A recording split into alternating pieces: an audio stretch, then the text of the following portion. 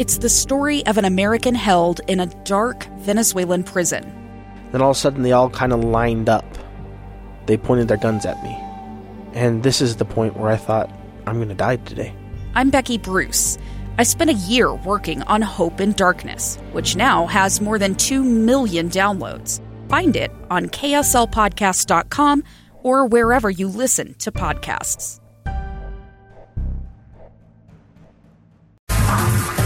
Okay, there's no Lee Lonsberry because it's President's Day, and we gave him a day off.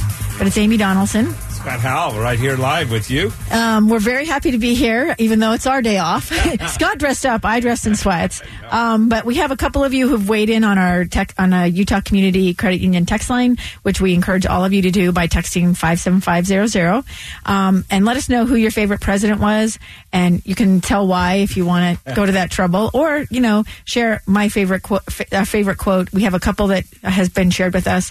Thomas Jefferson is my favorite president, and my favorite quote of his: "The tree of liberty must be refreshed from time to time with the blood of patriots and tyrants." Wow. Teddy Roosevelt, because of his efforts to protect the wildlife and public lands. A favorite quote in the moment of decision: "The best thing you can do is the right thing. The next best thing you can do is the wrong thing, and the worst thing you can do is nothing." I love that. Does that sound... That sounds like Teddy Roosevelt. Doesn't that just sound like him? Can you see him? Yeah, and it sounds like an outdoorsman as well. Yeah, exactly. Because if you've ever been in trouble in the outdoors, right. the worst thing you can do is nothing. Right. So, thank you. Keep them coming. Again, that another number's quote. 57500. Oh, yeah, our quote. Yeah. Let's see. My second one is from Lyndon Baines Johnson, who served from 1963 to 69. You ain't learning nothing when you're talking. That's my favorite. My dad used to say, Scott, you have 2 ears and 1 mouth for one reason. My podcast partner, Jason Lee, Same Voices thing. of Reason, his mother used to say Twice that. as much listening and one time only talking. Yes. I love that one. That's a great one, Amy. I love this one. The harder the conflict, the greater the triumph. George Washington, 1789 to 1797. Which means if you're tired and you feel like things in your life are too difficult, right? That means that it matters more. Have you ever felt like that, Amy? Like, why am I doing this? Why am I taking on one more battle? Why when you could just go in and go to Hermitville and live this life? Why? What motivates you to stay engaged? I've had that feeling recently. I feel like the political game is not for all of us, and it doesn't include, there's not a place for everyone at the table. Right. And I have felt disenfranchised a lot. And, and really, most recently, it was a pep talk. I went down to BYU to hear Brian Stevenson. Oh, yes. Who wrote Just Mercy. Yeah. And it's also a movie now if you haven't seen it. And I would encourage you to do so. But he said, the one thing you can't do is lose hope. And I never give up. Yeah, and just never give up. It just even more than that. Just like you have to be hopeful. You have to believe that there is something positive on the horizon, right? Yeah, his speech motivated so much. I actually got to have his book. I'm a third way into it, and I read his book. I love it. I love what he's done there. He's an incredibly courageous human being. One of the up and comers that you'll see in the women. In the great state of Utah is Lisa Gross-Sun, and I think she was one of the hosts of him and wrote a lot of things on Facebook about him, and that motivated me to get that book. So I'm anxious to see the movie. All right, Let's talk to our next guest. We have Ron Fox. We're going to talk a little bit about presidents in Utah. Do you want to introduce Ron? Oh man, Ron Fox is the man. I'm telling you, he is the historian of Utah. He knows more about every little nook and cranny of the great state of Utah, what's happened, who's been here. Ron, thank you for joining us. I know you're down in the great state of Nevada helping President Trump. And full disclosure, I'm a Biden fan, and I'm supposed to be down there later on in the week. And it's great that two friends can be out campaigning for the right people. But today, tell us a little bit about Utah and the history we have with presidents here, Ron. Well, we've had a number of presidents come to Utah. In fact, there's only 3 presidents since 1869 and the railroad that didn't come. We had President Arthur, President Cleveland, and President Coolidge that didn't show up in Utah. But all others have come since President Grant's first visit. That was October 5th, 1875. Interesting. So we've had some great visits. What are some of the reasons for them coming to Utah? We don't really think of ourselves as a big political player on the national scene, but what are some of the reasons that they've come to Utah? Well, President Grant wanted to go as far as he could on the new railroad to see as much of the West as he could. He did come back through Utah when he did his world tour in 1879, but most of the presidents that came here were doing military tours. All of them came up to Fort Douglas, and they wanted to greet the people. Some people, in Grant's case, felt very deceived by the impression that many people gave about the LDS people and not being supportive of the country. And when they came here, they found out that they did have great support and love for the country. Of course, we tried to become a state from 1849 or actually 1850 to 1896. So there's always an interest in having presidents come to Utah, and we've seen most all of them. Obama made it on his last couple months of the presidency coming in. You know, Ron, my mother went to see JFK at the Hotel Utah, and my grandfather worked for the administration, worked for the Kennedy administration, and I'll never forget when she came home and just gushed about that visit. And wasn't it just about 25 days later that he was assassinated, or shortly? Yeah, it was September 25th, I think it was, or 26th of 1963, and of course, on November 22nd, he was assassinated.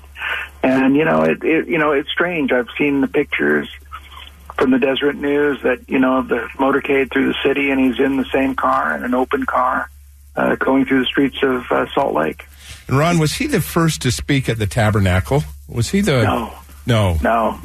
Tell us about that and where the LDS Church started that practice and what they did.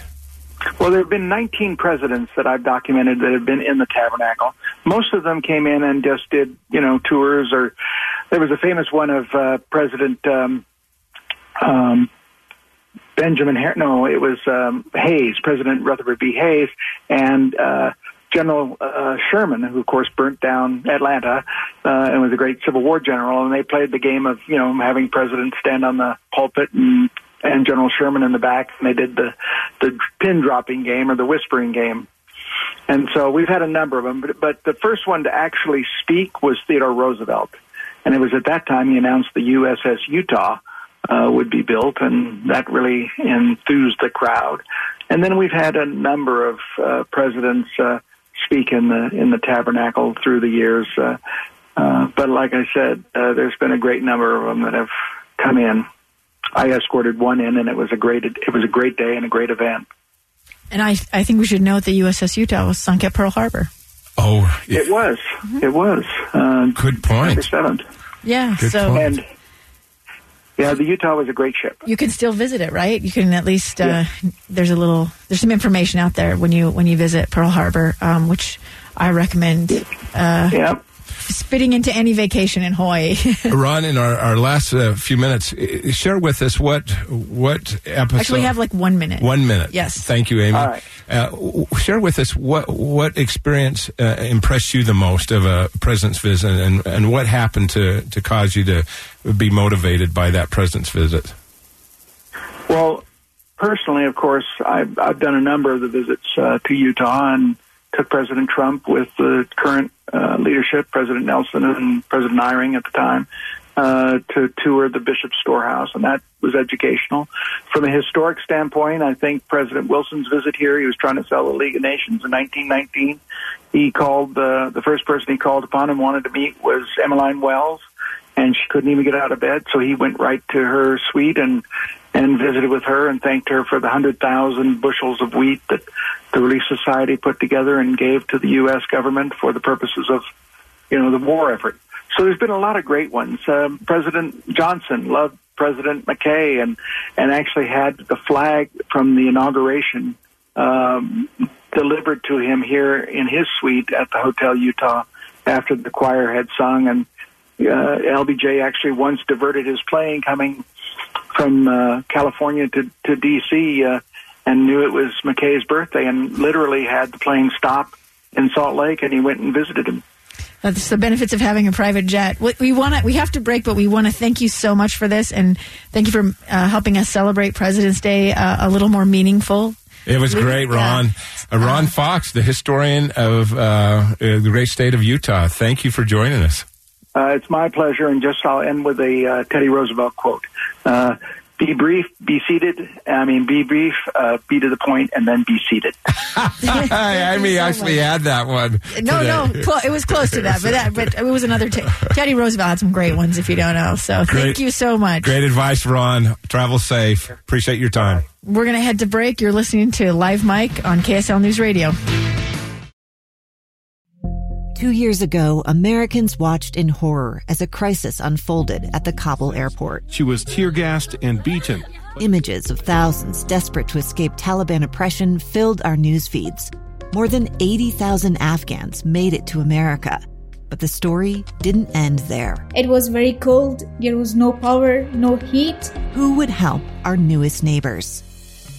I'm Andrea Smartin. In Stranger Becomes Neighbor, you'll hear the stories of some remarkable refugees who left their homes and their dreams behind, only to start over from zero. Their only possession was 3 blankets. And you'll meet Americans who stepped up to help them. You want me to come when you deliver your baby. What can one person do in the face of an international disaster decades in the making?